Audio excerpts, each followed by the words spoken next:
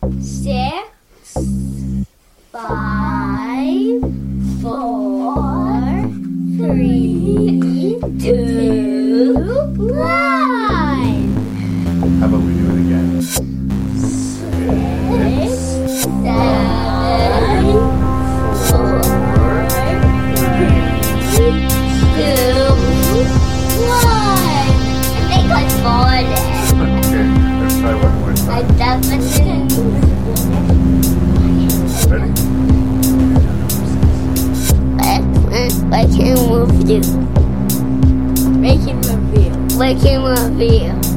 Say 6, 6, 5, 5, 4, 3, 2, 1.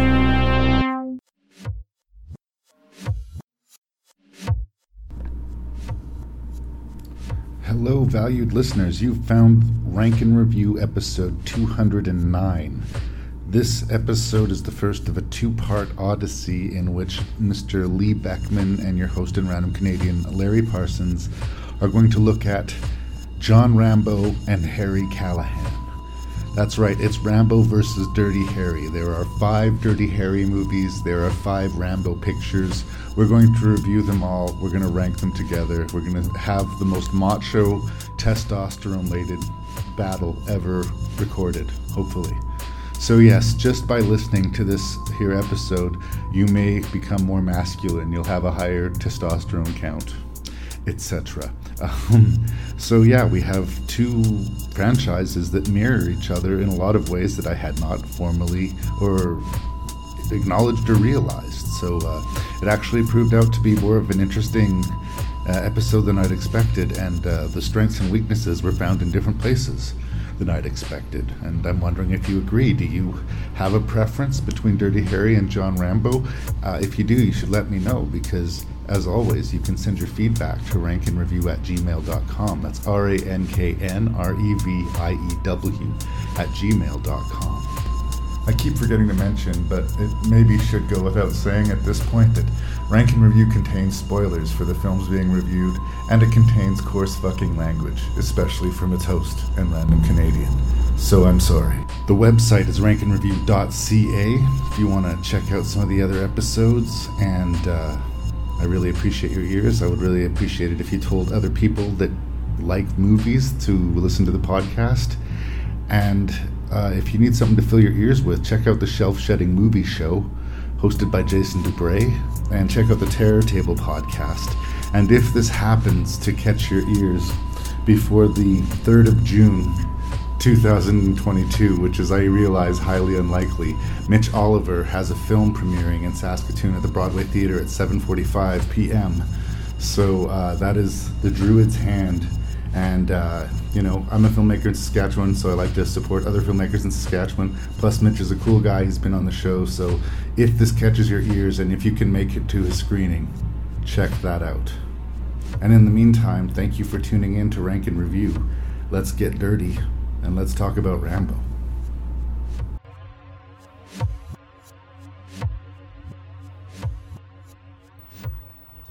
Mr. Lee Beckmann is joining your host and random Canadian in the garage, in person, face to fucking face. I'm home.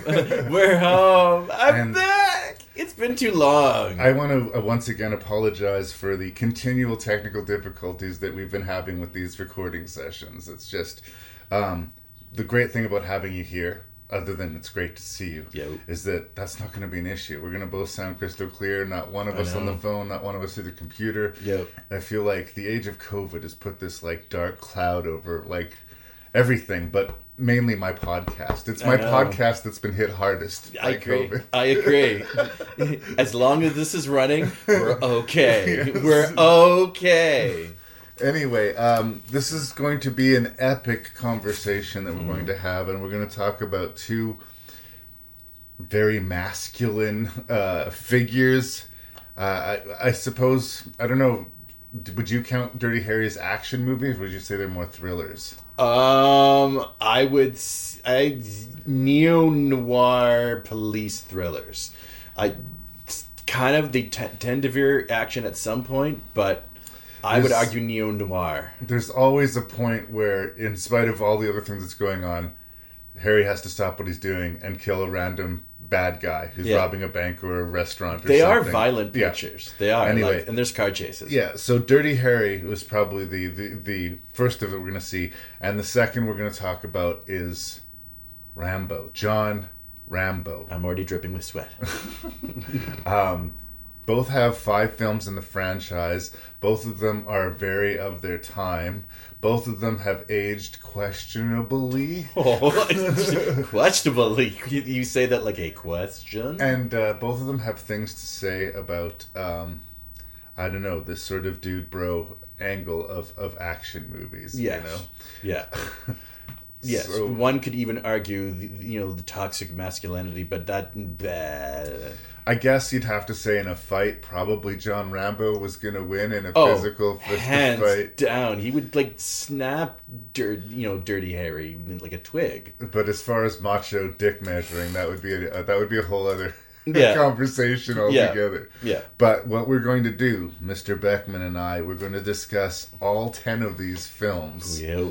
And then we're going to, I guess, rank them. Do you want to rank them separately and together, or just together? I think we should just do it in one long list. One big group of 10? Yes. I guess within that group of 10, you'll also be getting the list of the Dirty Harry and John Rambo.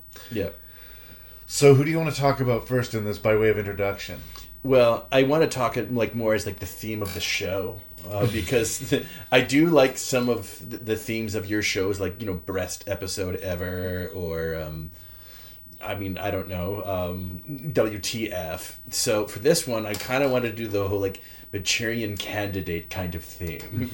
I sort of think that in an alternate universe, much like your Predator 2 review, right? I think both of these characters are actually secret agent assassins from some shadowy organization known as maybe the Help or something, right? Because they're both addicted to the righteous kill. they it's not just sort of oops, I showed up at the right place wrong time. I secretly think that they are addicted to the righteous kill. I think a case could be made that both of them approach being fascist murderers, but oh no, they love it. They love it. Make no mistake about them. They are psychopaths. I will even say that Rambo turns into Frankenstein's monster. By I say the 4th film for sure, but we'll get there. These two are monsters. They are serial killers. They enjoy what they do. Infamously, sort of famous film critic by way of internet troll before there were internet trolls, Pauline Kael, called Dirty Harry a fascist movie. And yes. I actually went and read the review that she wrote, and she makes a pretty good case, to be fair. But I want to be careful about this kind of judgment. I'm a person who enjoys your Friday the 13th and your Nightmare on Elm Street, and I am very capable of separating reality and fantasy. I think they were trying to have their cake and eat it too. It's also what's going on in the world, the time and place that Dirty Harry came out. Yeah. But it was definitely in courting the controversy of it. I actually think that Dirty Harry is probably one of the more expensive exploitation pictures of the last 50 years. Because what it's trying to do is how dirty can this cop really be? It benefits from being part of that era of 70s crime picture. Yeah. Where the style and the vibe and the feel of the movies, we've talked about this before, it feels super authentic. Yeah. But just because something feels super authentic on the screen does not in any way mean that it's a reflection of reality. Yeah. And I think in almost all of these movies, I tried to actually go back and keep track, but Callahan shoots a dude in the back in almost every one of these movies. He is a serial killer. I am not, that is how I'm describing them. I remember memorably at the beginning of Deadpool, I'm just using that as an example because it's fresh in my mind because I just watched it last night, but one of the dudes at the beginning who tries to take him out drops the gun and runs. He's Yeah. unarmed. Yep. He's fleeing. Yep. His back is to Callahan. Yep. And Callahan murders him. Yep. And it's like... And we're supposed to cheer. That's the thing. This was 1988. This was the age of cops kill without remorse, and Yeah. we like that. Yeah. And in 1988, yay, I guess. But today, 2022, it's a different age. So you look back at that Dirty Harry stuff, especially because it's trying to present quote-unquote real. Yeah. I can completely just let go of any kind of reality, especially the deeper we get into Rambo. Yeah. But it's the attempted earnestness that I think in the end of the day is hurting Dirty Harry. Because I have to say, when I came into this like versus episode, Yeah. I thought like, you know, I was really looking forward to both of them. Yeah. And I thought it was going to be more of a struggle to get through Rambo and sort of a nostalgic fun ride through Dirty Harry. Yeah. And my expectation kind of got reversed upon watching them. Well, there's two different kinds of Dirty Harry movies. There's the sort of neo-noir detective stories, and that's two of them. And the other two are really kind of right-wing cartoons that are really trying to plug those conservative values. And those are kind of more hard to watch. Where the Rambo films are, with the exception of the first one, really always have been cartoons. Like, they are. Like, but They gave up the struggle in a weird way. I Yeah. think in both franchises, again, I don't want to speak for you, but in Yeah. both franchises, the first entry is loudly the best. yes. And Yeah. there's certainly a reason for that. In both cases, the characters are really well defined, Yeah. problematic or not. And I think Yeah. both characters are very problematic in their own ways, Yeah. but by design, you know. Yeah. Rambo is a damaged war veteran who has violence fundamentally like burned into his system. Yeah. As much as the Brian Dennehy character who starts all the ball rolling with this lifetime of violence, Yeah. post-war violence that Rambo's about to go on, is a dick to him. Yeah. He's also not wrong his instinct that this guy is violent and dangerous. It's just his fault that he triggers the violence and danger. out Well, of him. he goes way out of his way. Like, he makes every wrong decision. Yeah. I don't... we can get into Rambo because... We'll talk about it within the movie, yeah, but yeah. I'm just saying generally, like, they define that character. Yeah. He is broken, and there's violence is fundamentally part of who he is. Yeah. Callahan, you know, he doesn't respect the powers that be. He doesn't like the system. He's a libertarian. And he wants to do things by his own terms, and more or less does things by his own terms. And he can, you know, be halfway through his lunch, shoot a bunch of guys, and go back and finish his lunch and not be troubled by it. Yeah. And not only are we not supposed to question it, Yeah. we are supposed to think it is super cool. Yep. And in 72, was that Dirty Harry or 73? We could definitely look that We'll up. figure it Yeah, out. When that was released, I genuinely think it was cool, and I think like the more it ages, the more the edge gets sharper and Yeah. sharper and sharper. Yeah. It was an edgy movie right out the gate. I'm not Yeah. trying to downplay that, Yeah. but it's one of those things where it seems like over the line almost now at times. Well, Comparatively, It was argued it was over the line originally. Right. We have to keep in mind that the late 60s had just happened. Vietnam is like still ongoing. Yep. And much like today in a lot of ways, there was starting to be a huge social shift. And so Dirty Harry, whether it wanted it to be or not, all of a sudden became this sort of giant response from another political edge, the conservative edge, if you will, where you had young people smoking dope and kind of having sex in parks and trip out and free love and our government is evil, the Vietnam War is on, and yada yada yada, all of that. And so there was this backlash all of a sudden, which was Dirty Harry, and the forces sort of came together in that regard. yeah. And I somehow expect, in some ways, not right now, but at some point the pendulum is starting to turn a little bit. I do wonder if we'll get another kind of form of Dirty Harry in the future. Well, certainly this kind of sentimentality hasn't gone away by any stretch of the imagination. Yeah. But it's more criticized now than celebrated. Oh, yes. So, and I think that Dirty Harry, especially as we move along with it, is sort of asking us to celebrate it a little bit. Oh, without a doubt. But they're also doing it with a straight face. Whereas I really feel like Rambo is it gets so ludicrous that it has to be just deliberate. Like, Yeah. Yeah.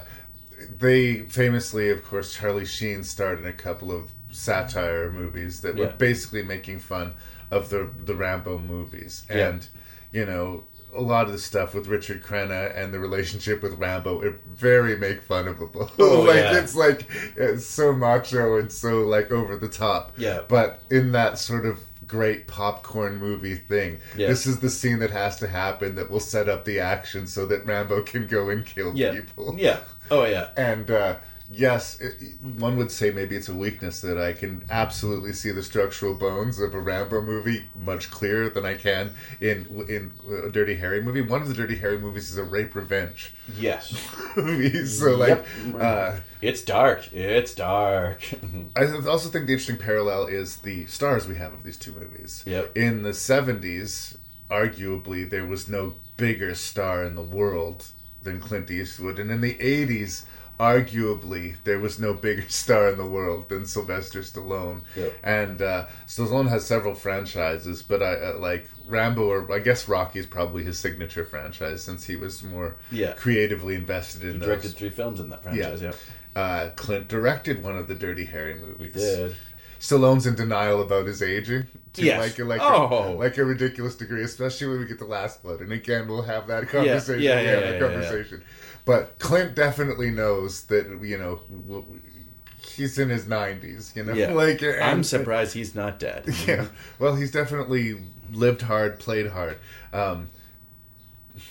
Where these movies lead us to, too, is really interesting. Like, almost in both cases, and I don't want to spoil anything, like, with their last entries, I feel like they definitely went into Last Blood knowing it was the last Rambo movie. Yeah.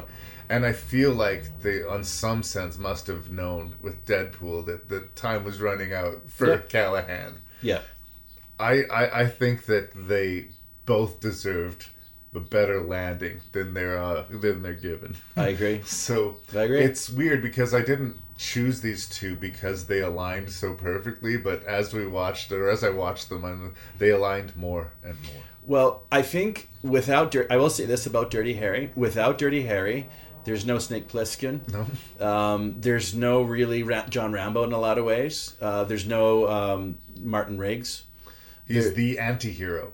He is one of the archetypes of what became as at least the 80s action hero. Yeah. They're the king of the one-liners here. We've got at least 2 classic one-liners here. I mean, you can mock them if you must. No, they're immortal. But every film has, some kind of one-liner. Every film tries to have that moment. Yes. That is better said. Yes. I think 2 of them nail it. Yeah. And they do actually come in strange times in a lot of ways. Yeah. And they repeat them, which I don't think you should. But regardless. So you have, as a lover of cinema... I have to give credit where credit is due that, Dirty Harry was the archetype for what did become sort of the 80s action hero. He wasn't maybe as big and muscly, I say as Arnold or Stallone, or even as fast as, Seagal or Van Damme.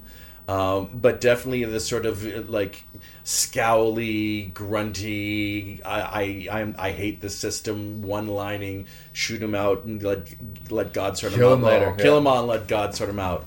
Action hero. Like Dirty Harry Callahan, is that archetype. And a lot of 80s and like cops movies had that, know, like the Murtaugh Riggs Lethal Weapon, Cops Kill Without Remorse thing. Yeah. I really do think it was kind of born out of Dirty Harry. Yeah. Whereas they took the edge out of it and tried to just make it a straight fun action movies, and they don't want you to think about it, or they're not trying to make a statement. And the later into Dirty Harry, the closer to Lethal Weapon they kind of become in that way. Yeah, but at the same time, they do try and be serious and poke the political bear. Mm-hmm. They also do respond to their critics, which is interesting as well. Well, I feel like Clint is there to sort of stand proud for, the boomer generation sort of chip on their shoulder, Mm-hmm. He's your racist uncle with a Magnum, right? He's representing that perspective. Yeah. Right? And, you know, Rambo's here to re-win the Vietnam War. He's here to make us convinced that, no, we didn't lose. We won Vietnam, right? Yeah. And those are both ridiculous things. Like those are both ridiculous purposes. And just recognize that, and then I think you can enjoy those movies. But if you choose to take these movies too seriously, then you'll hate these movies. Oh, God. And you're not listening to this, so I don't know who I'm talking to. And that is sort of the struggle I had with these movies is, you know, why can't I just turn off and enjoy the bloodshed or, you know, at least the sort of aesthetic, you know, artistry of some of these films? Why can't it just be sort of junk food in that sort of way? But at the same time, more especially with the Dirty Harry, but the John Rambo films, they just... Anyways. I have a dumb smile on my face. Yeah. I don't think Dirty Harry wants me to have a dumb smile on my face. I think they want me to be moved and to think, but I have a dumb smile on my face. Yeah. That's how I choose to enjoy it. Yes, and that's probably the smartest way. Should we list them off? Is there anything else you want to say before? No, I think we've talked quite a bit, actually. So we have 5 Dirty Harry films and 5 John Rambo films. The Dirty Harry movies are Dirty Harry, Magnum Force, The Enforcer, Sudden Impact, and The Deadpool. Ooh. Rambo, we have First Blood. We have Rambo First Blood Part 2. Yeah. Then we have Rambo 3. Yay! Then we have Rambo. Yep. And then we have Rambo Last Blood. Yep. If they could have a more confusing line. Titles, you know, to keep everybody straight. Yeah. Yes, a distinct pattern will be noticed here, but I think we're going to have some fun with it. Yep. This is about a movie about a couple of killers. Harry Callahan. And a homicidal maniac. The one with the badge is Harry. Halt!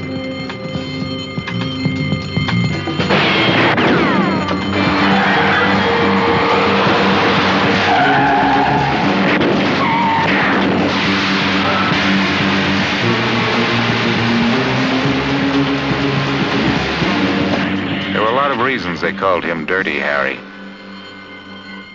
And he kept inventing new ones.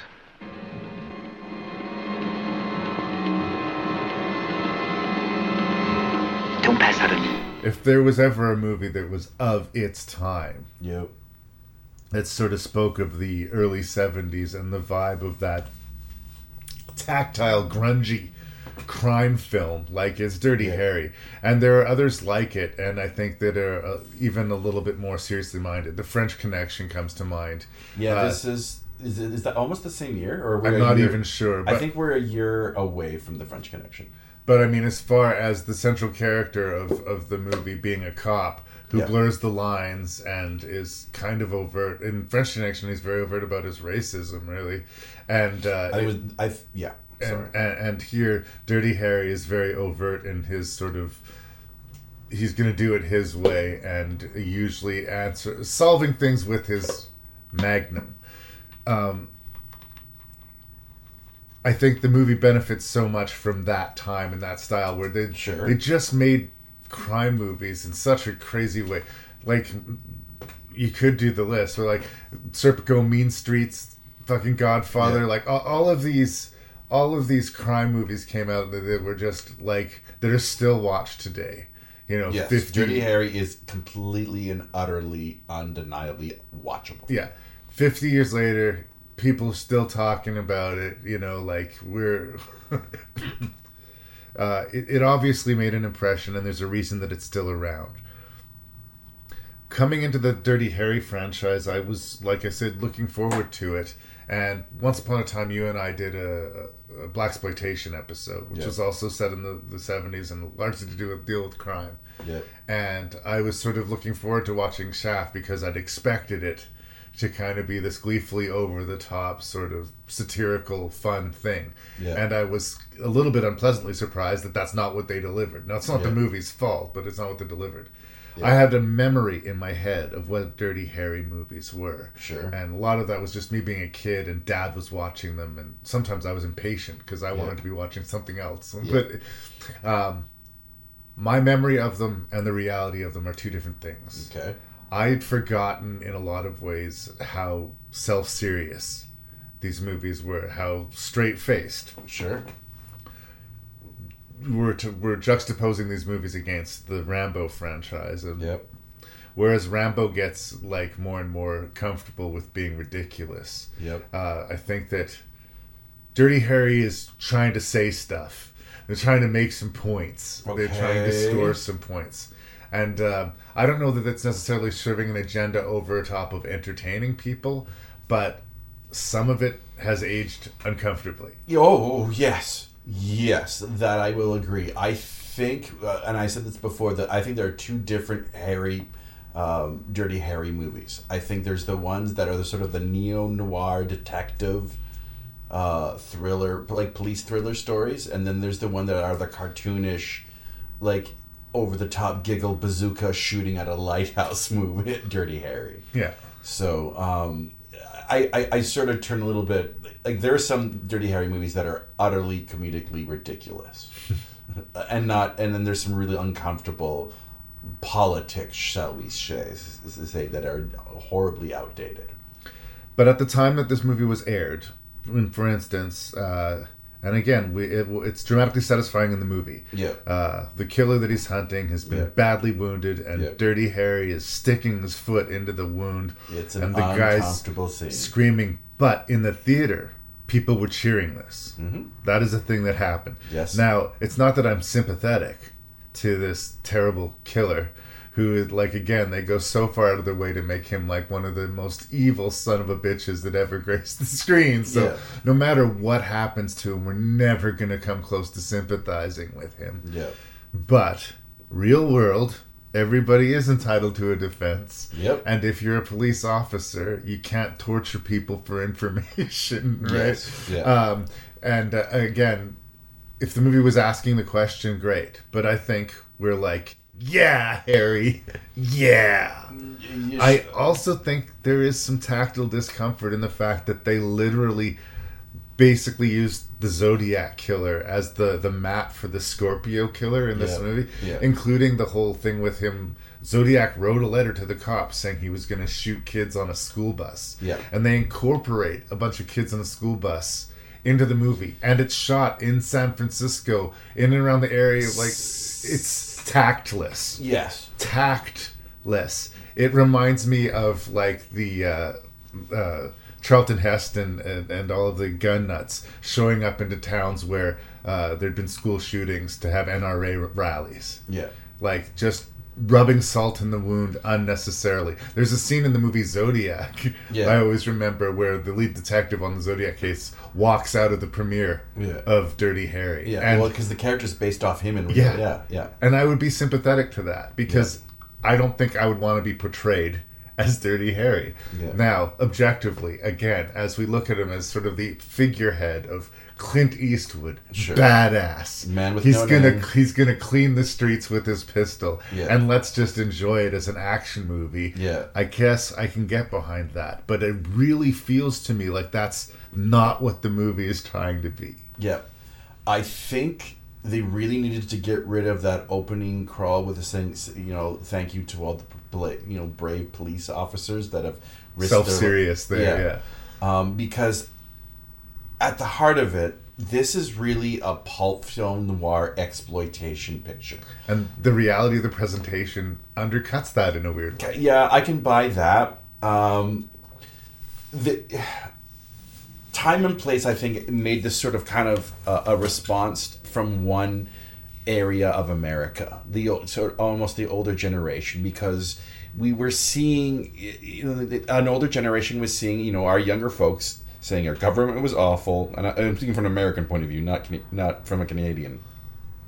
They were smoking dope in parks and free love, and we know you hate hippies, Lee. It's no.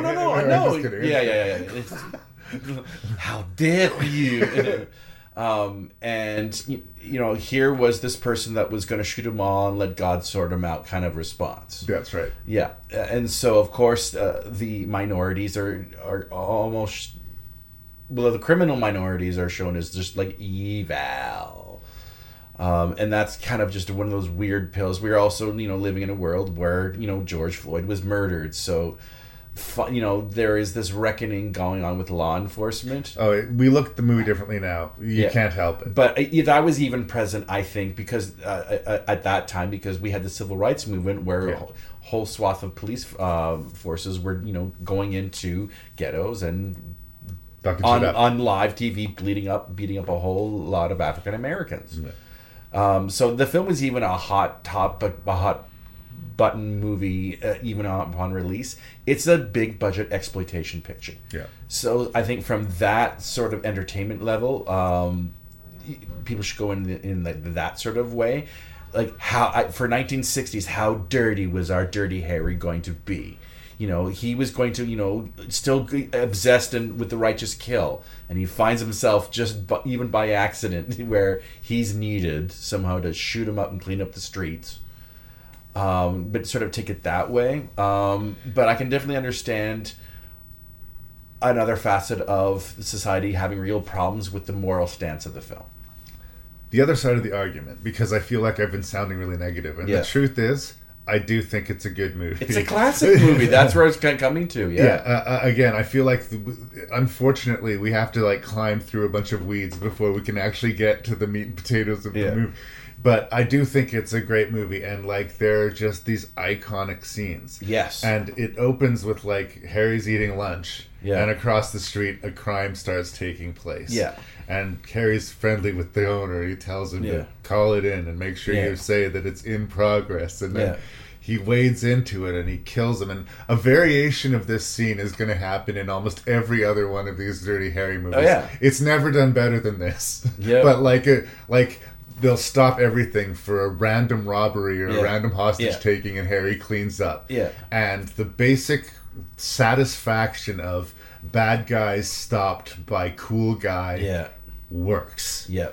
But you have to dismiss the rest of it. In a way, it would have been benefited if it was just a dumber, emptier cop versus serial killer movie. Yeah. All this social speechifying makes the movie somehow try to be more important than really what really works for the movie is we hate this creepy, scary, heartless serial killer, and we want Harry to do whatever he needs to do, be that cutting through the black hat. If he's got to cut through the red tape, he's got to cut through the red tape. And if he has to shoot this guy dead, then maybe he has to shoot this guy dead. Yeah. But it's a slow collision between these two forces, and I am on board for it. Yeah. It is not for everyone. No, it's Don Siegel. I do believe he's also... Didn't he also do Bonnie and Clyde? No, that's not Don Siegel. Anyways, I know Don Siegel was at this point, a respected genre filmmaker. This is one of the blueprints, the archetypes, once again, of the 80s action heroes.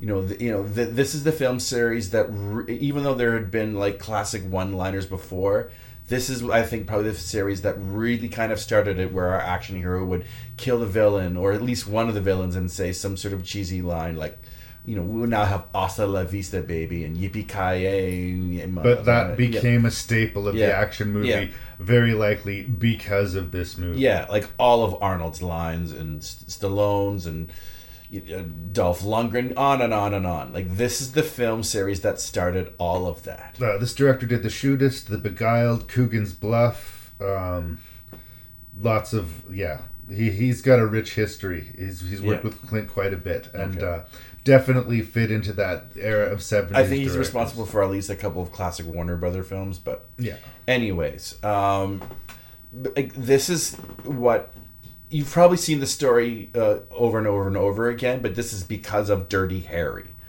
This is it is really the blueprint in that way, and so that's why I think it's sort of a classic in all of the sort of the history of cinema, is that this kind of felt like really the first one. We had John Wayne somewhat, but not as quite a cop thriller. So this is the first real cop tough guy thriller that then got spawned over and over and over again. And again, John Wayne or even Clint Eastwood himself is now with no name. That's a different thing. That's the Wild West. Yeah. Right? This guy's got a badge. This guy is supposed to be protecting us. And again, I love the people that will and again, I enjoy the movie for what it is, for entertainment. Yeah. But the people who really champion the values that it's presenting, America, Yeah. freedom. Yeah. We want some guy who's going to violate our rights if he thinks that's the right thing to do to get the job done. Yeah. That's what we want. We're authoritarian at heart. Yeah. And if you start thinking that way, you're going to start not liking the movie. So just look at it as, like you said, black hat, white hat. Yeah. And yes, It's it is a a Western modern. in some ways It's a as modern well. Western, and in a way, it would almost work more effectively as that. Yeah. But and a lot of the things that if you're watching it now that you'll roll your eyes at, him being yelled at by his superiors, Yeah. or like things like that. Yes, agreed. Typical scene. Not as much in 72 though. Like it was mainly all these other action movies wanting to be Dirty Harry that turned that into a cliche. Yeah. Part of the deal of being the badass is that you're always in shit with the people higher up. Yep. No. This also spawned that cliche of like the dead partner who gets murdered. I mean, and this is the film series that makes fun of it. That I think by even like The Enforcer for sure, because they make that like a That's huge a trolling almost. Yeah. So I do enjoy sort of its self-aware parody that it comes to its climax by the time the Deadpool hits. But like this is the quintessential cop thriller template. So I think to acknowledge it that way. I do want to mention Andrew Robinson. Okay, yep. Because this is one of the great freak roles. Yeah. I think like the closest thing that comes to it, I think Ted Levine gets there. Yeah. In Silence of the Lambs. Yeah. But like he's not just like a Machiavellian super brilliant serial killer. Yeah. He's dangerously obviously wearing it on his face. Crazy. Yeah. And that's not easy to play, and I think that he does a really good job of it. He does an amazing job, actually. Especially because, like, you and I recently talked about Hellraiser. Yep. And in Hellraiser, he's this meek, nice dude. Yep. And you kind of almost don't trust it. Yep. Because that's the dude from Dirty Harry. Yep. Yeah, no. And apparently he didn't get much direction from Don Siegel. He just, I think, was perfectly cast and just said, just keep on doing what you're doing. And just something about the way he holds his face. Tom Noonan in Manhunter does similar things where there's just something, even when he doesn't say anything, just seeing his face, you're like, oh no, this guy is broken. Yep. And he, like, his laugh and everything. You really want... Well, see, that's the sort of defining moment of Dirty Harry is when he tortures him in that football field. Like, Andrew Robinson's performance is so well done, but at that point you are manipulated to really cheering on that stepping on the leg. And this is the thing that still goes on in Joker. I mean, spoilers for Joker. When Joker pulls the trigger on that media dude, the movie wants us to want him to do it. Right. And so it's sort of playing on a similar anger and a similar darkness. Yep. I do also want to shout out Rennie Stanton, who plays Chico Gonzalez, who is Dirty Harry's partner, who does start the...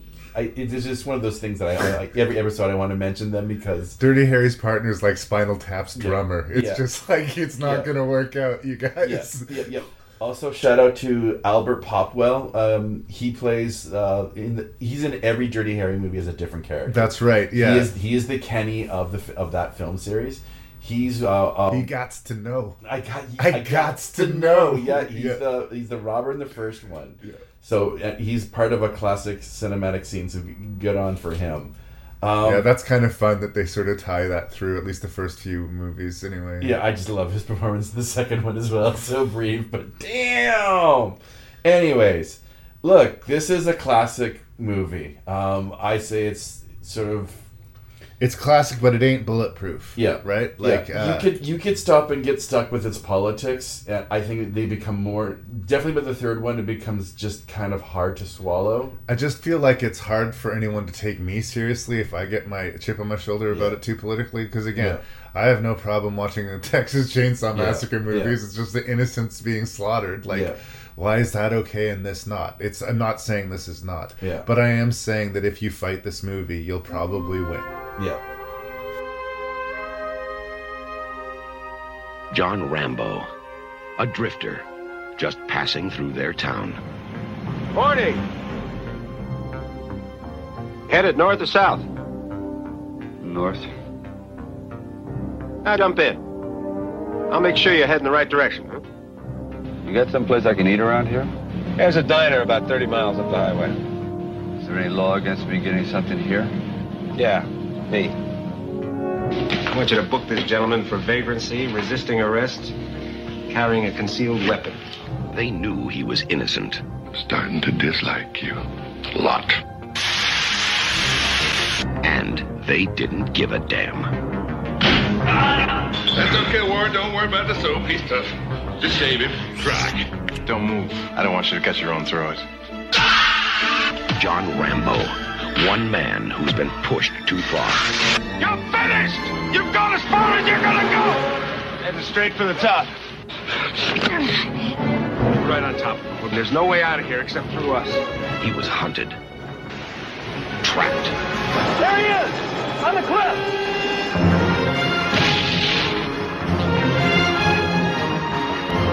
And forced to fight back. Don't push it. Don't push it. I'll give you a war you won't believe. Teasel, you and all your men couldn't handle him before. Now, what makes you think you can handle him now? Because God knows what damage he's prepared to do. So, First Blood is actually based on a novel. And By there David was Morrell, no less. a lot of novels like this about sort of damaged Vietnam veterans trying to, readjust into the real world. And unsurprisingly, in its adaptation to the big screen, some major compromises were made. First of all, the ending, not to jump right to the beginning, but in order for this series to have a franchise, John Rambo necessarily needs to survive this movie. Yeah, I don't think they were thinking franchise at the time, though. And, the novel definitely wasn't. Yeah. But they even actually shot a version of it where he was killed. Yep. But they didn't end up going with it. But they also, I think, made a bit of a compromise because I'm fairly certain in the book he does murder a couple of the cops. Like, he has a flashback of being mercilessly cut. Yeah. When they're trying to forcibly shave him. Yeah. And in the movie, he beats the shit out of them and he escapes. Yeah. And in the book, he disembowels one of them with the razor and breaks another guy's neck or something. I will take your word for it. Then he escapes. And I haven't read the book. I read this article about when I was looking up on the movies anyway. Yeah. So I don't want to give you the impression that I've read the book, but these are the compromises that they made. I think he was much crazier and much more like dangerous to the police. Yes. And in the movie, I think with the Brian Dennehy's character, they're trying to be a little bit balanced. Like, he's just a cop, and he thinks he's doing the right thing, and he's protecting his town, but he triggers this crazy Vietnam vet. Yeah. And between his actions and then the actions of his moron police force,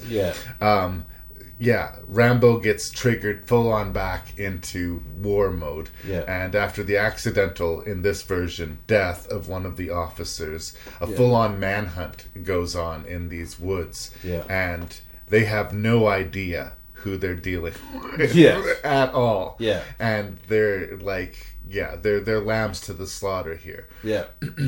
So I really like the approach that, both of the men are very flawed. Both of the men make mistakes, but in the movie, we're kind of allowed to like both of them in spite of it. Oh, I think we sympathize with John Rambo a heck of a lot more than. But we are allowed more access to Rambo than we are to the Brian Dennehy character. Yeah, and he did not want any of this to happen, and it is his fault. Oh yeah, absolutely. All he had to do was take him to a restaurant, buy him lunch, maybe give him a room for the night. And that guy's probably gone the next day. That's one of the greatest ironies of that whole He sees this guy and correctly sees, like, this guy looks dangerous. Sure. And he escorts him out of the town very unpolitely. Yes. And Rambo decides he doesn't like being treated that way and stoically walks back in to go eat at the restaurant. Yeah. Yeah. And it escalates. And I've worked with enough police officers to know, like, you can talk yourself into a cell, right? Yeah. Like, yeah. Oh, yeah. What could have been just a conversation between you and a police officer can very quickly become, cuffs on you.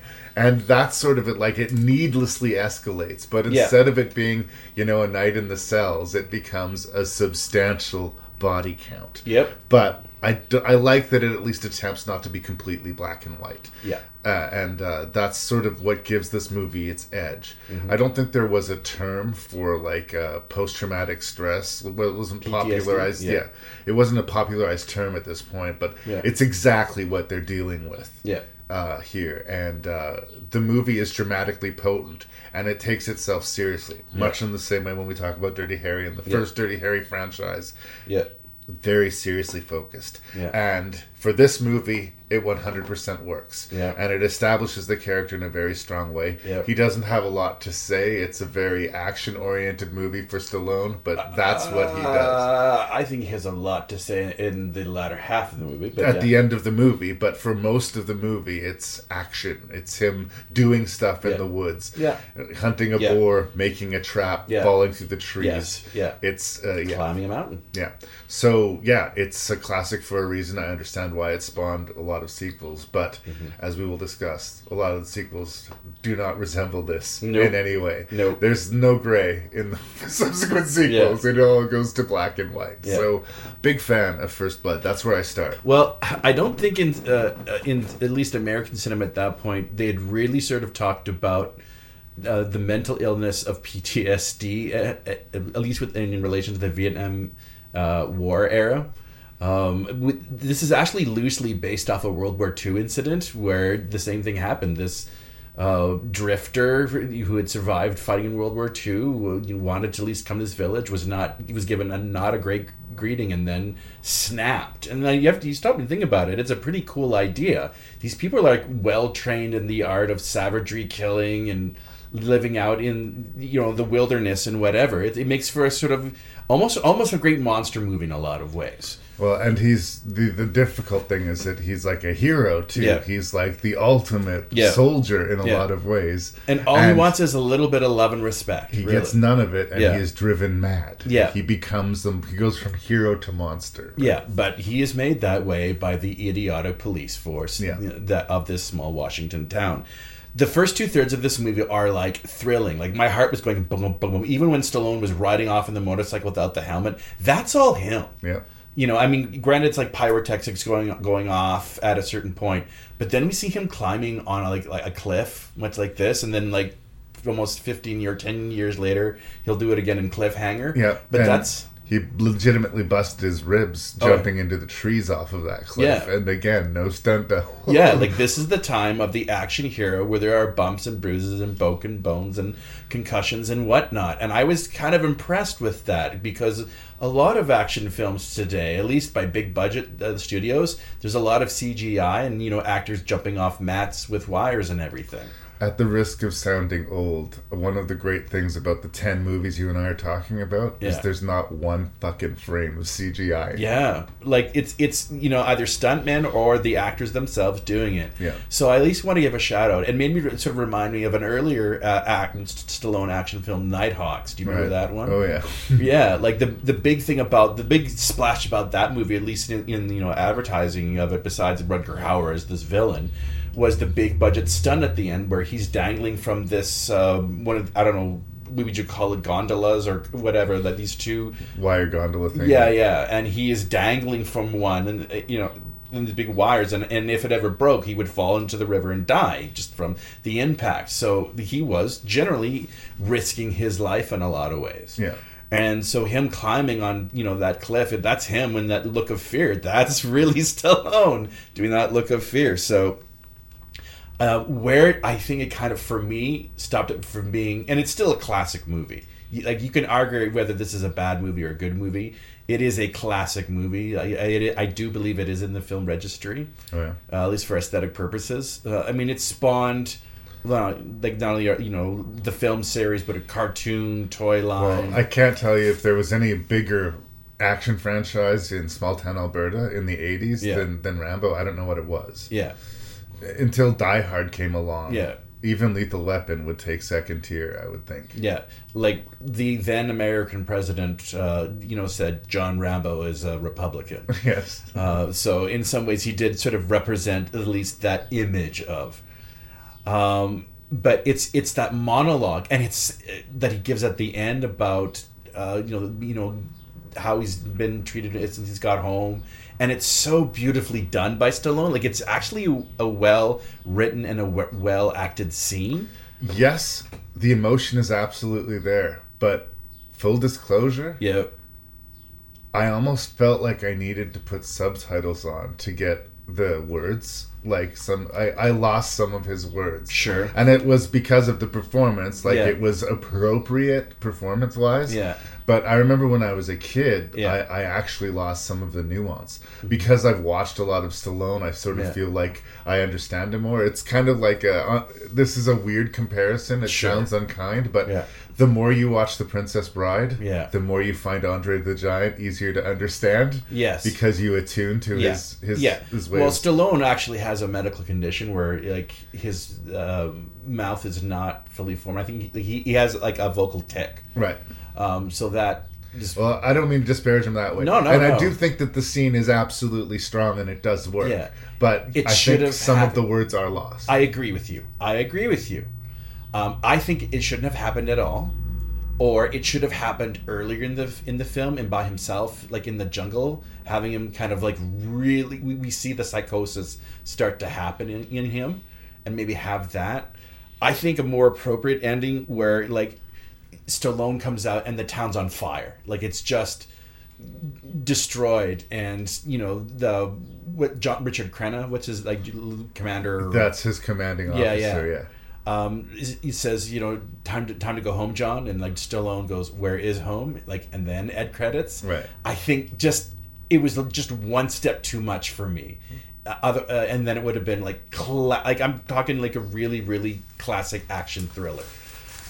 It's still very good, very serious. The stunt work is amazing. If you stop and look about that's all Stallone doing that stuff, and I just go, wow. Well, I think Richard Crenna is kind of a big actor. Was always kind of a big actor, but in a way he was very appropriate for this role. His bigness works against Stallone, so I think it was a case of good casting in that particular stunt. I like that the cops become their own worst enemy. Like they awaken this demon, but like the monster was there. They poked the monster, right? Yeah. So like he came with all of this danger in there, and that's the interesting question of the movie that the other movies are again not going to touch. Like when he's back in the jungle, when he's back in the thick of it, when he's back at war, is he in some way happier? Yes. This is what he knows. This is what he knows how to do. Yep. These guys are not even a serious threat to him. And that is interesting. Oh no. I mean, I think that's something that the book at least tried to. I'm guessing at least tried to explore. This is more of a thriller than they've talked about trying to remake this more than once, and that might. They would really have to change, make this more into almost a horror thriller, where John Rambo still is kind of the anti-hero, but as psycho. Well, he is a psychopath, but I'm really make him scarier. Yeah. The biggest of the asshole cops, the guy who gets the fall out of the helicopter and is really getting off on torturing him with the fire hose and everything in the precinct, is a guy named Jack Starrett. Or Jack Starrett. He directed a film called Ride with the Devil. Did you see that one? They're all in a motorhome and they encounter Satanists on the highway. No, I've not yet. I think in the way he was supposed to represent the worst of the police. I think the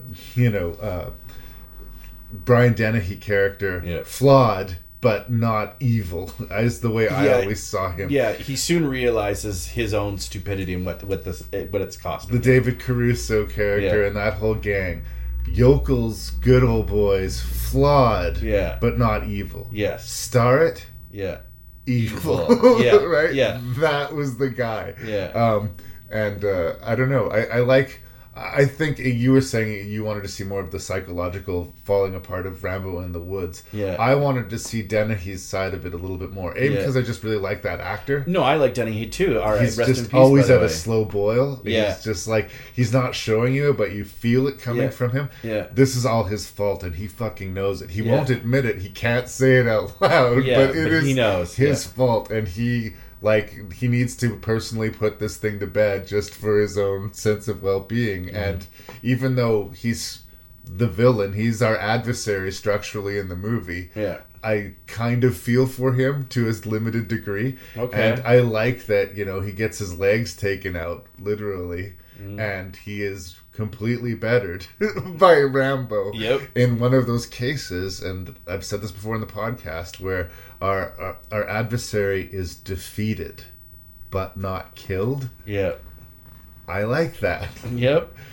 And in a lot of action movies, it doesn't work. I mean, we've had this conversation before, too, where some guy kills 100 minions to get to the big bad, and then is like, you're not worth it. Yeah.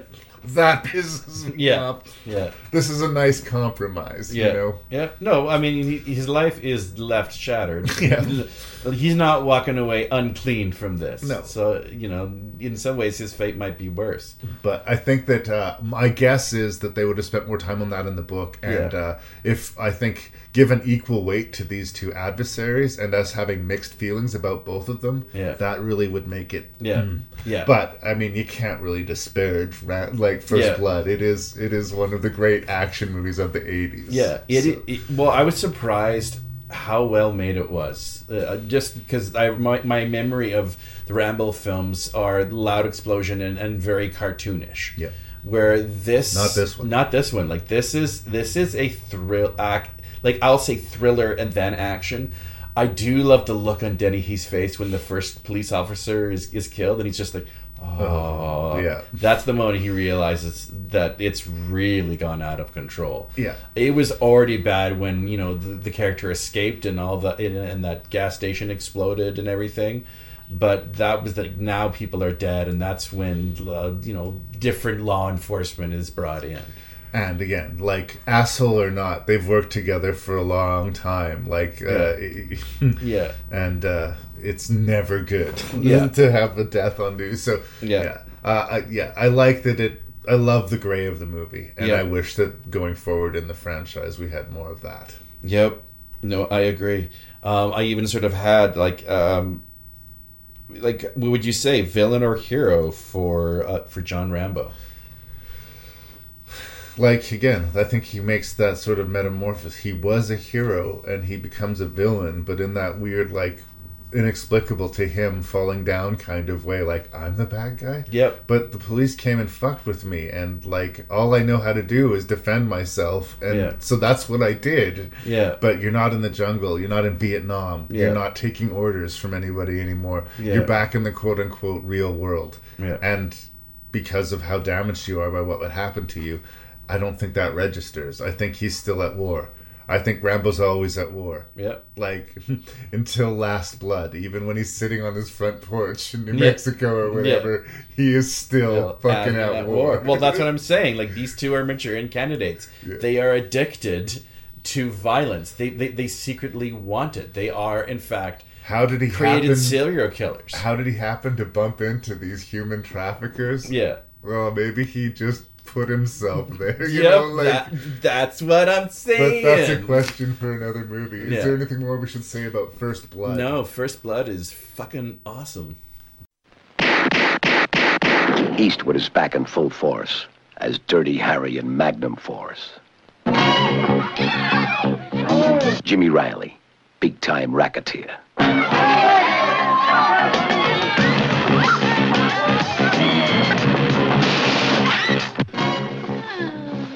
Lou Guzman, narcotics king. What's happening? J.J. Wilson, well-known pimp. There are killers on the loose, dressed like cops, and they always use a Magnum. You and your partner are back on homicide. It's a little dramatic, isn't it, Briggs? Not your usual style. It's meant to be, Callahan. Look, this thing might be bigger than even we think it is. This is the cream in the bottle, Callahan. Someone's trying to put the courts out of business. Magnum Force. Yep. Well, Magnum Force strangely has some stuff in common with Rambo First Blood Part 2, and that because of the success of the previous movie, they're pouring a lot of resources into this. Mm-hmm. They know that there's going to be a lot of fan expectation. We're going to want a big movie. We want to take the next big bold step in Dirty Harry. What's he going to be after? What's he going to be tackling this time? And I think the movie is a sort of successful in at least sort of making Harry's world bigger and raising the stakes. The tricky thing is that Harry is this, quote, rebel authoritarian, right? Like, sure. That's what we've been established, right? He's got a badge and a gun, but he don't follow a lot of rules. He hates the system. So to put Dirty Harry against this sort of secret coven of like crooked cops that are going around executing killers that are getting away with it, that are slipping through the legal nets, is basically putting Dirty Harry against Dirty Harry. Which I think is a brilliant idea. If they'd explored it, absolutely. Yep. But Dirty Harry's the good guy, and these cops are the bad guy. Yeah. The most obviously represented by Hal Holbrook, which just seems like at first he's the guy who's tying up the knots that's causing all the problems. Yeah. But he's only doing that because in his heart, he would rather just shoot a dude in the face. In his heart, he would rather just be Dirty Harry. And in making everything bigger for the second Dirty Harry movie, they also made some of the problems bigger. One of the things that I hate about this movie is how in love everybody in the movie is with Harry Callahan. Yep. All of the other cops want to be Harry Callahan, and every fucking woman in the movie wants to sleep with Harry Callahan. Yeah. Every single one of them, right? Yeah. And it's gone from like it being at least aware of itself to, if it is still aware of itself, kind of gross on that spec. Yeah. And you're right, the concept of these like the King of New York cops, right? Yeah. That are just so sick of getting raspberried by these criminals that they've spent years of their lives trying to incarcerate, and that the smallest thing, you know, these guys get to lie and cheat all of their lives, but if you guys forget to cross a T or dot an I or lose your temper during an interview once, it all fucking falls apart. We can relate with that frustration, not to the point of shooting a dude in the face, but there's real meat to this, which is what makes it kind of frustrating. They have great ideas here, but the movie opens like a Bond movie, right? Close-up of the revolver and the overlap of Harry Callahan. So is this a dumb cop superhero movie, or is this like a socially conscious thriller with a message? And in the end, and I know it's a beloved film, it's kind of neither.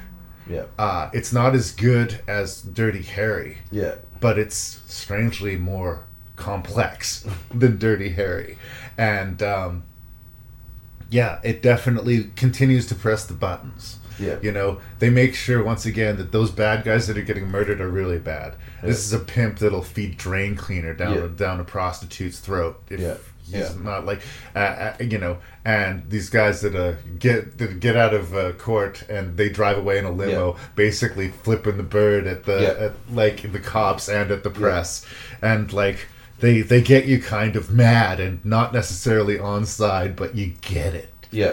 But it's all in service of what in the end is just a revenge shoot 'em up.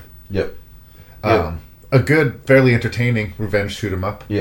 But it's just not as smart or as deep as it wants to be or should be. That's where I start. Somewhere John Milius is probably giving you a secret hug. Oh, yeah? Because he would completely agree with you. Okay. There is a draft. I mean, he is credited with, I think, writing the screenplay of this movie. We'll talk about actors and their egos and sort of out of control. This is actually based off a original source, but it's not original source material, but a series of novels. Right. There's a Dirty Harry novel series. I've not read any of it. I don't know anything about it.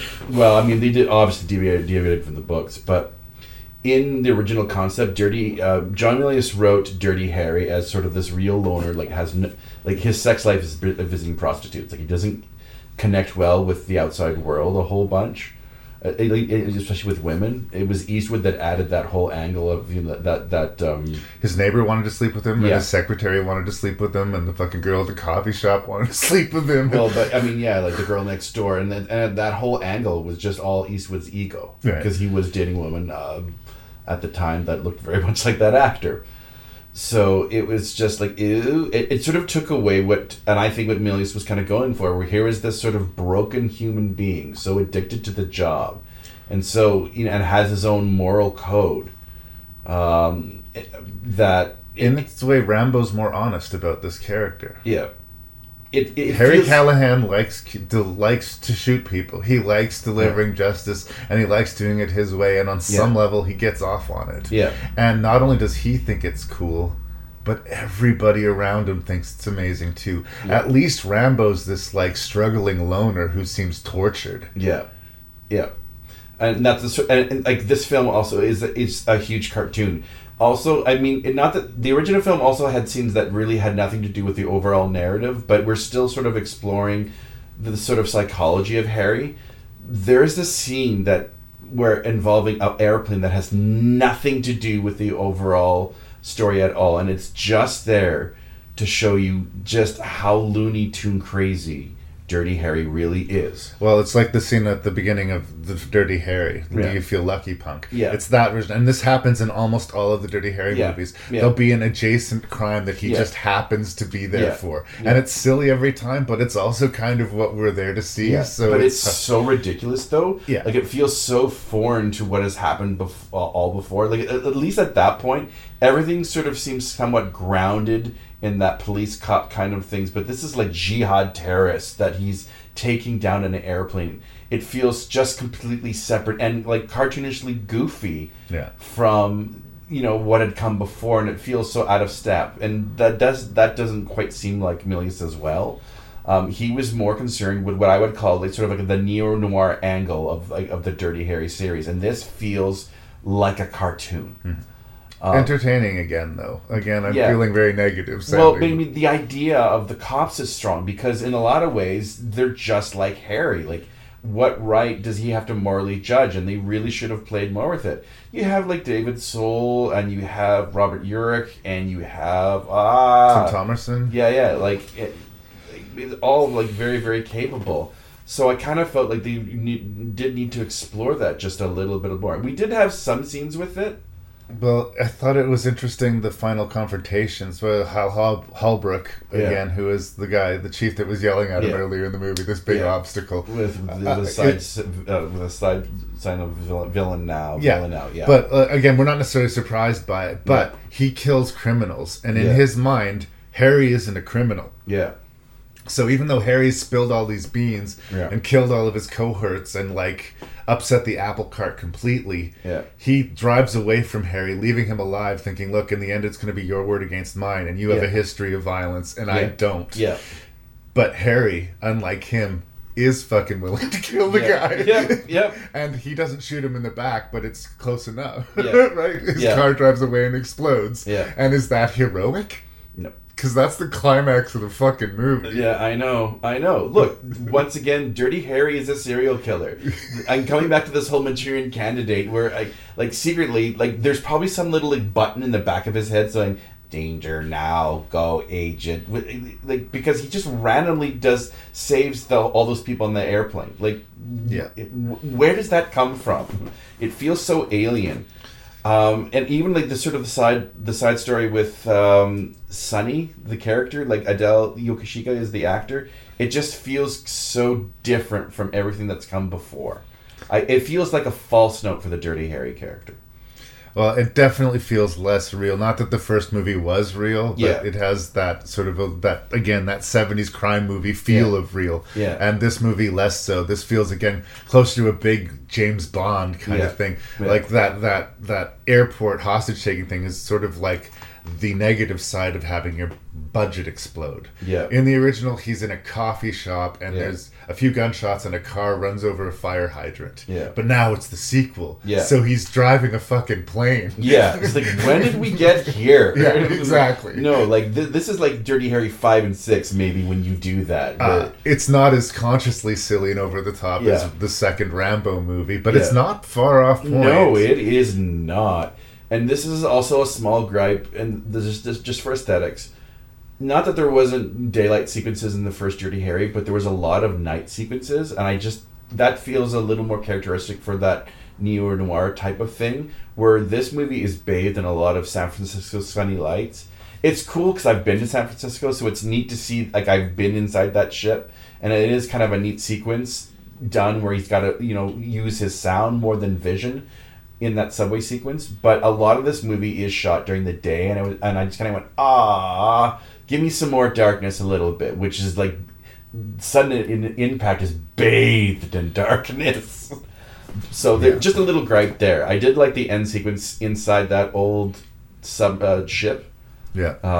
And part of it, maybe it's just because I've been there, but just that little complaint of it turned into a silly, goofy action film and missed that heart of detective neo-noir a little bit.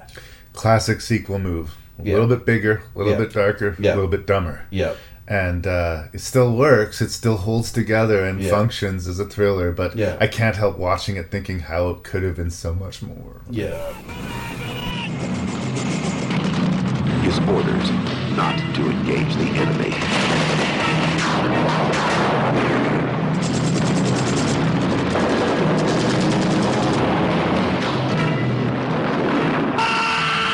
He's got 36 hours to complete the mission and reach the extraction point. We're going down! You're not going anywhere. I'm telling you to abort. Double-crossed and left behind enemy lines. You're the one who's making the mistake. Yeah, what mistake? Rambo. And now, he's getting out any way he can.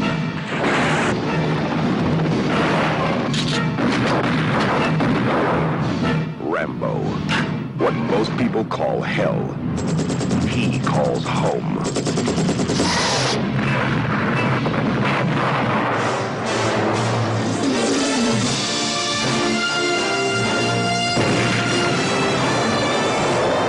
No man, no law, no war can stop him. Sylvester Stallone is back as Rambo First Blood Part 2. So, Rambo First Blood Part 2? Yep. George P. Cosmatos. And James Cameron. Yep. He was writing Aliens and this film at the same time. So say what you will about, bring us the sequel now. They didn't, shortchange them. They brought talent on board. I mean, I guess James Cameron was not yet James Cameron as we know them, but it wasn't like they sloughed this off on, the second unit team or some up-and-comer that they think might have talent. They wanted this to... They saw what happened with First Blood, and they wanted to capitalize on this. Yep.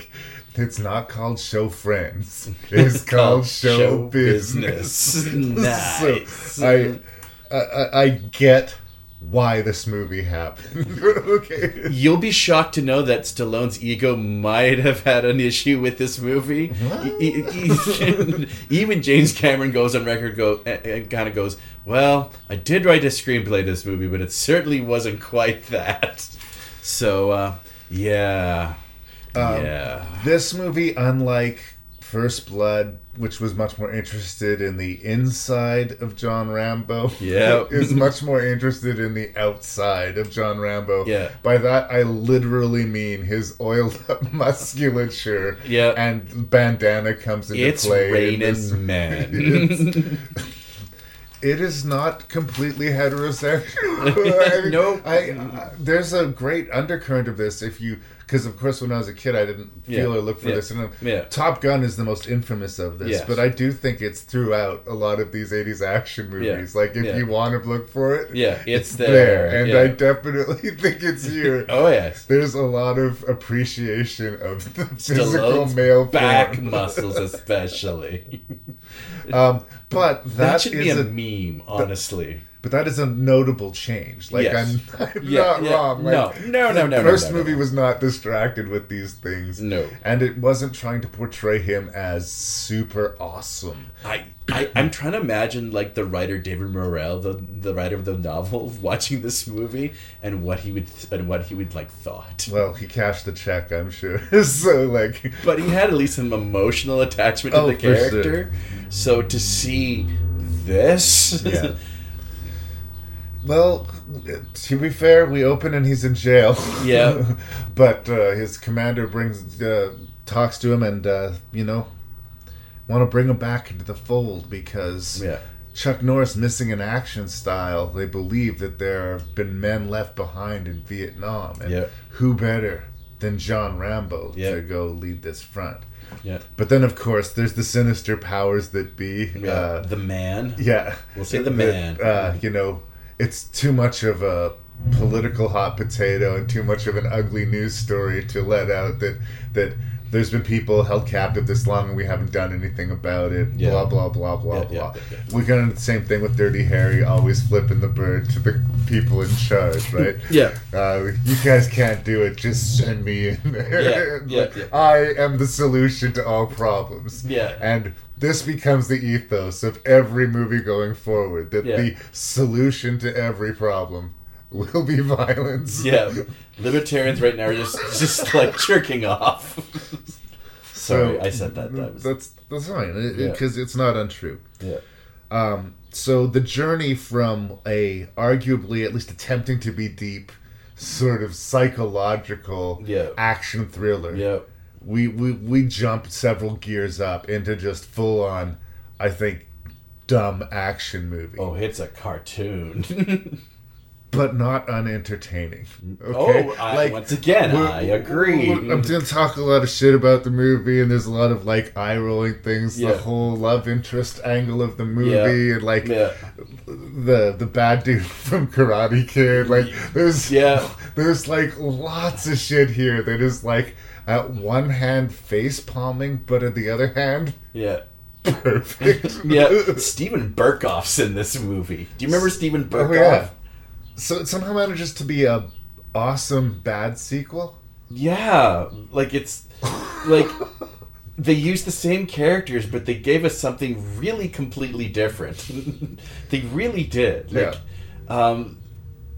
this movie almost... I wouldn't say right from the get-go is go, but pretty quickly. Like, as soon as he's in that helicopter... Or not helicopter, that jet or airplane, and he has trouble with his parachute... That movie's go, really, for a whole bunch of it. There's maybe a couple of, like, pauses on a boat where, they have lovey-dovey eyes with the freedom fighter. But those are always the time whenever you're given time to stop and think about what's going on, it's a problem. Yep, absolutely. And then it goes, no, move along. See this here? Pow! Yeah, but then shit's gonna blow up. And look at this awesome knife. I remember, for whatever reason, in elementary school, kids were fucking obsessed with the Rambo knife. With the secret compartment and the handle and the compass and the thread and the needle and like... we thought him coming out of the mud was awesome. And the headband. I don't know what the headband does for him other than, like, be aesthetically pleasing. And he totally does pose for the camera. Oh, dude, it's not... oh, my God, we're already here. Well, like, I mean, what else is there to talk about in the movie? Like, honestly, we could go more into the plot, but why?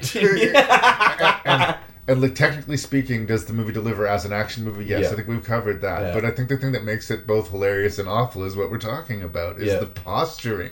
Oh, my Lord. I call this the Stallone brand of cinematic acting, where and you watch his hands, they curl up into a fist, both of them, and then he flexes as he walks like a robot. That's deliberate. like he would do like push-ups or sit-ups and weights right before each take, so his muscles would be like premium ripped, along with obviously oiling him down and everything. But this is him. I know this is television and radio, but like it's like a robot in a lot of ways. His pecs move to his arms. They are in unison. There is a scene early in another fantastic 80s action movie, Predator, where Carl Weathers and Arnold Schwarzenegger greet each other and smack their arms, and there's this big bulging sweaty muscly thing, and it's actually kind of cringy and embarrassing, but Rambo the whole movie is that scene. Yep.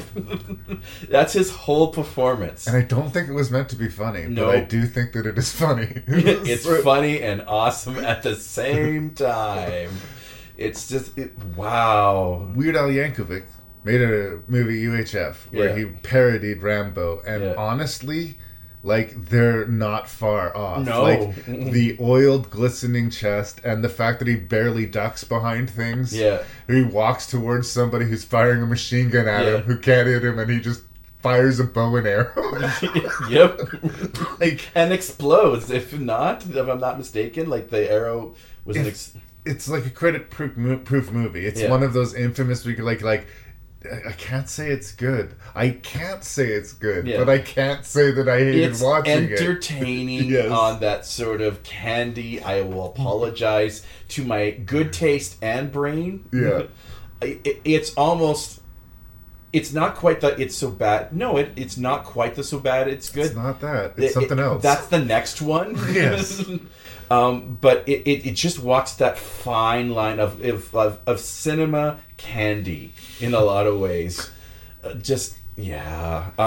will. There's one scene though where I lose all respect for any sort of heroism for this character. Like, clearly dick move. He's being chased by the Russians, so he actively goes to that village and endangers every single person in that building. This will slow them down. Yeah. It's just like, oh, Rambo, dick move. He actively puts other people in harm's way by doing that, but whatever. No, like, the logic in this movie is bizarre. But that's 80s action. You know, it's a certain subgenre where you have to understand what you're digesting, that it's going to be big bodies, greased down. You know, the laws of physics do not apply in this movie. We've got one-liners, you know, we've got mullets, we've got, like, it is like homoeroticism action. Well, and also just that thing, like, even if you haven't seen the movie, it feels like you've seen the movie the second the, you know, government red tape dude is introduced. You know, oh, this guy's going to be full of shit, and Rambo's going to end up punching him in the face. The second they introduce the love interest, you're like, oh, she's going to fall in love with him and then die. And, it's just like, and you're never wrong. You're never wrong. No, like, this is the movie this is like to entertain, I guess you could say, like the masses, like the soldiers that came home broken and scarred from Vietnam, and this was kind of their candy for them. This was the candy for the how do we say this? Just your lovers of action films, I guess. Well, it's also, again, like I say, a salve to everyone who's still butthurt about America losing Vietnam. This is the fantasy version where we go back and we win it. We win it for Ronald Reagan. Exactly. And that's just, again, like the fact that his victory is a righteous one, and he comes back and he screams like, I want these people to love me as much as I love my country, or whatever the fuck he says. I can't remember the line. But, like, and we died for them. In the previous movie, he would come back further damaged, more broken, more dangerous, more, fragile. And no, now he is this fucking immortal. This, like, unquestionable, unbreakable hero. And, like, the only thing he could do to become a bigger hero would be to, I don't know, work with the Taliban or something. But just the juxtaposition from the end speech of the first one to the second one, you're just like, wow, like, that is kind of, like, really powerful.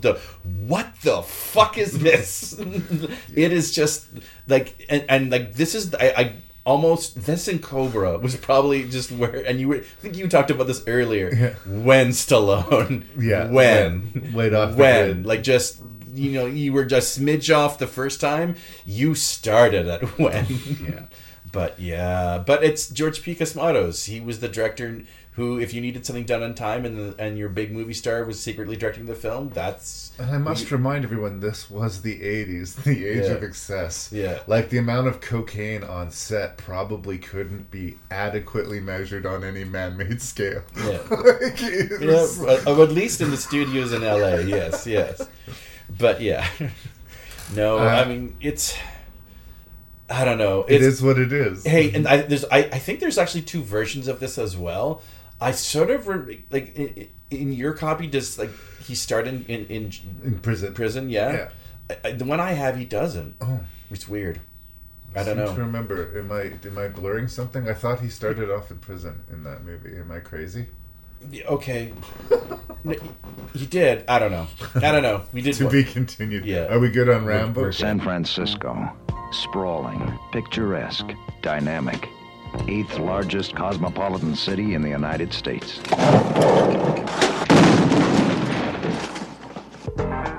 Like every big city, it has its share of crime and violence. God! Don't let him kill me! He wants the car right now! San Francisco is the only city with a cop like Dirty Harry. What are you gonna do? Give him one. Clint Eastwood is the enforcer.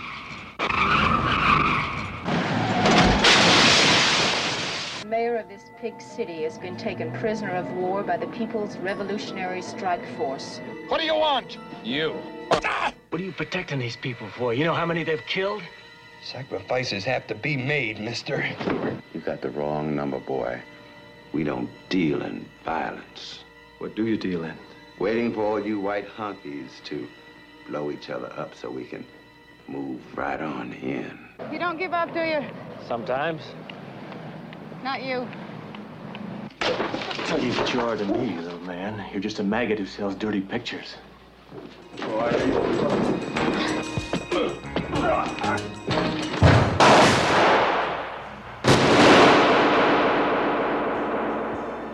Harry's got a lady partner.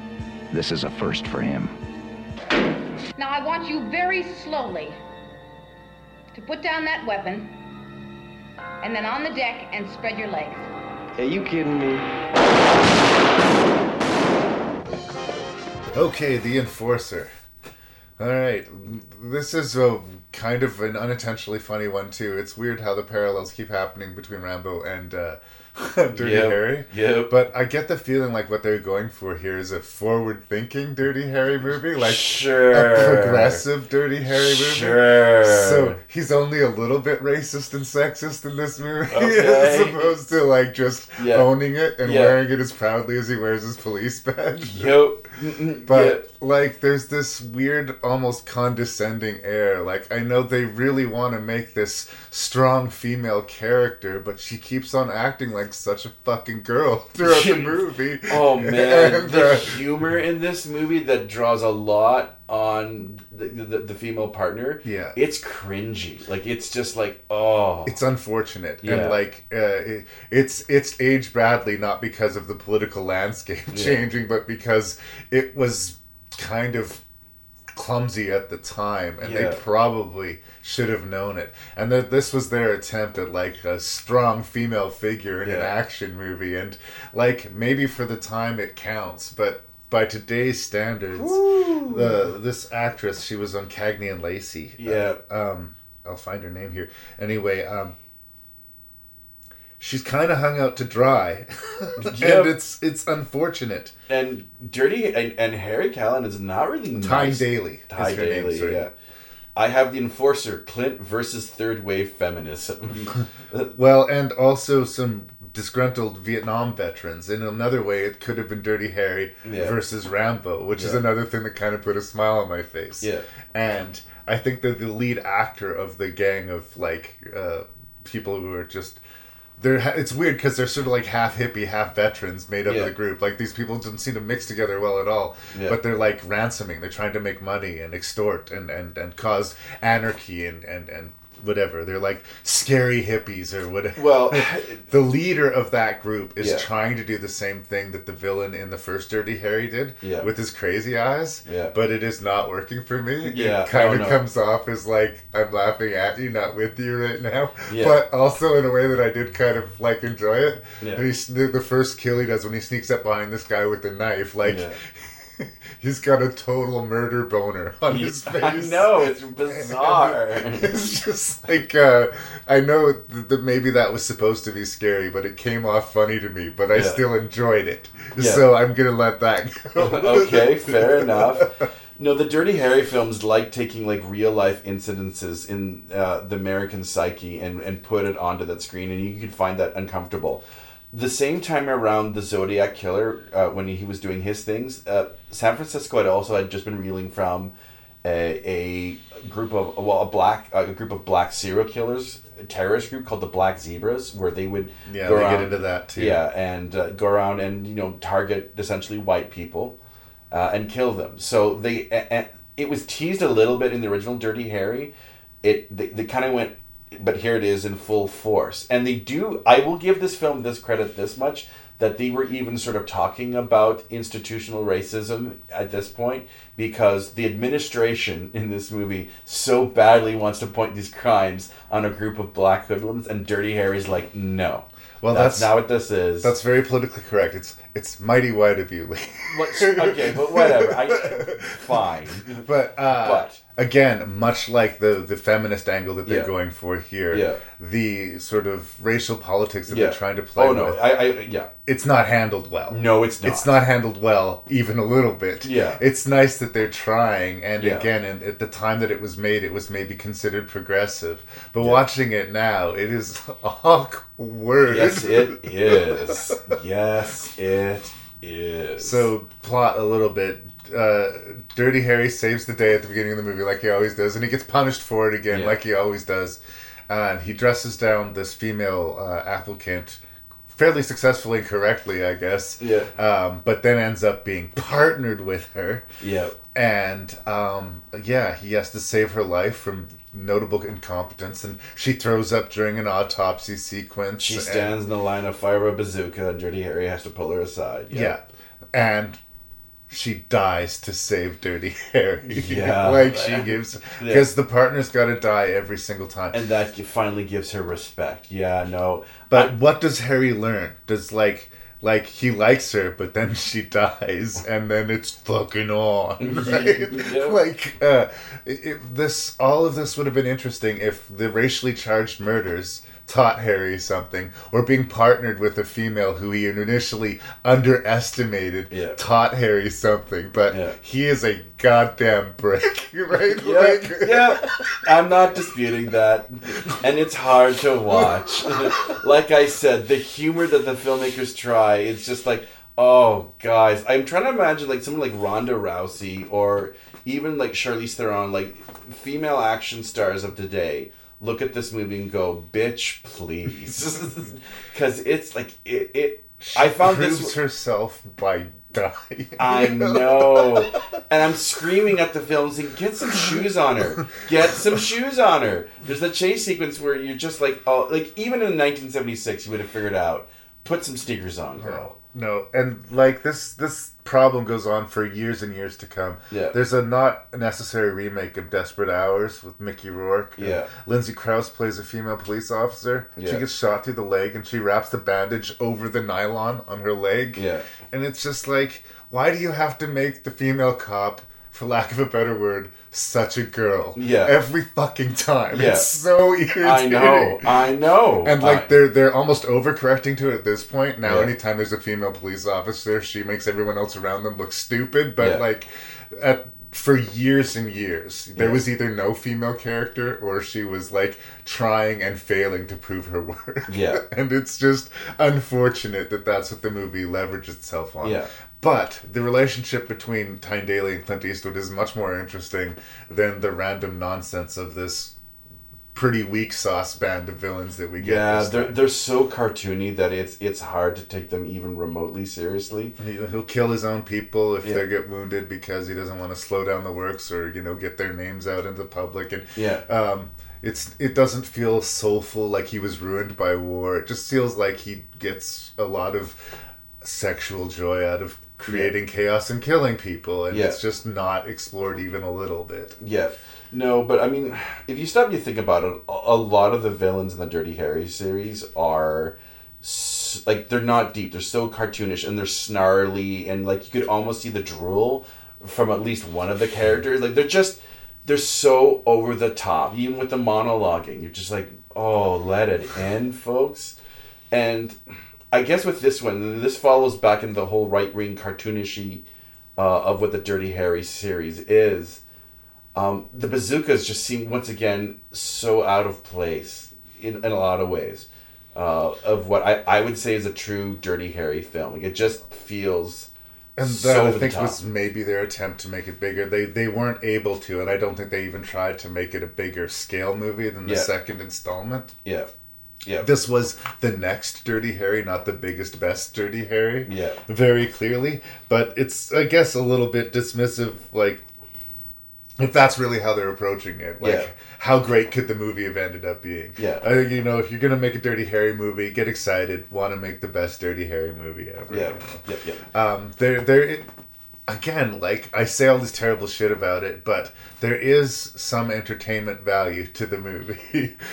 I found this kind of a chore to get through. I guess I think that the movie was sort of annoying me so much. The villains weren't doing it for me. I thought, like the jokes really landed like a thud for me. And we hadn't had a lot of, like, we had one-liners. Yeah. But we didn't have, like, comedy bits. Yeah, like, we had the infamous, classic line from the first one, and in the second one, a man's got to know his limitations. What is the catch line for this one? Do you remember? Because I really can't. Well, that's statement enough in itself. Yeah, like, I think it might be swell, but I don't know. Like, it just seemed very loud, and the script felt clumsily put together.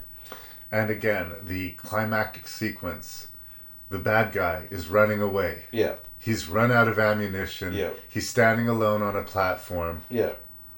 Clint Eastwood shoots him with a bazooka and he explodes. Yeah. Credits. Yep. Like, well, that's another police murder. I know he just killed your partner, and I know that there was no psychiatrist in the world that was going to fix this guy. Yeah, and I don't feel bad that he died, but you clearly just murdered that person. And again, it's not his first, nor will it be his last murder, but that's what we end on, right? Yeah. He didn't have to pull the trigger. Yeah. He chose to pull that trigger. Yeah. Even how they handle the administration as sort of bumbling Three Stooges, it just feels kind of cheap. They're not yelling at him this time. They're like, "Oh, Harry, you're making us look bad." Yeah. All about the press. Like, it felt. I will do a special shout out once again to Albert Popolo, who this time actually is given kind of a role as Big Ed Mustafa. Yeah. I think when he's on the screen, the film does sort of kind of jump in a good direction. It's a good secondary character. I know that the storyline kind of is a red herring and goes nowhere. Well, he's a bad guy, but he's a bad guy that is sort of being exploited by the, quote, good guy. Well, yeah, and like you do sort of... He does get screwed over by Dirty Harry, so you feel for him. So at least I'll say... He plays ball, and he pays the price for it. Yes, he does. And this is the kind of authoritarian that we cheer on. Right? Yep. So, honestly, I think he's probably only the thing that I remember positively about The Enforcer, because I did not like this movie. Well, I did think it was kind of a cool move when, like, they bailed him out to use him as part of their scheme. Like, that's sort of an interesting plot point of the script, but I don't know. I think there's something interesting about, like, seeing what the movie is trying to do and how horribly it's failing at doing it. Yeah. That it becomes unintentionally funny. I guess it's the unintentional humor of the movie that I ended up enjoying. Okay, so I didn't. And the struggle on Tyne Daly's face, because, like, in one point, like, this is a good, important feminist role, but on the other hand, it's so handled terribly. Yeah, but see. someone's gonna get this part, and it's me. Yeah. And oh. Yeah. No. See, the badness was not humorous to me. All right.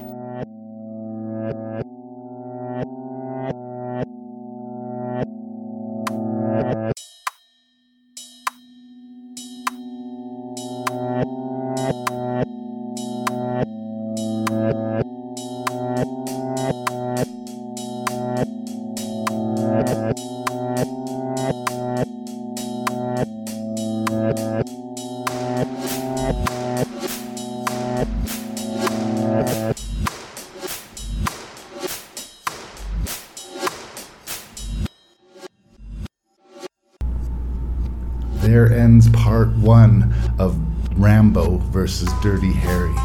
We're getting right into the meat of it. There'll be 5 more reviews and one heck of a long rank next episode of Rank and Review. But if you need something to fill your ears with in the time in between, check out the Terror Table podcast, check out the Shelf Shedding Movie Show, and make sure you tell all of your friends about Rank and Review. And thank you so much for your ears. I really appreciate you.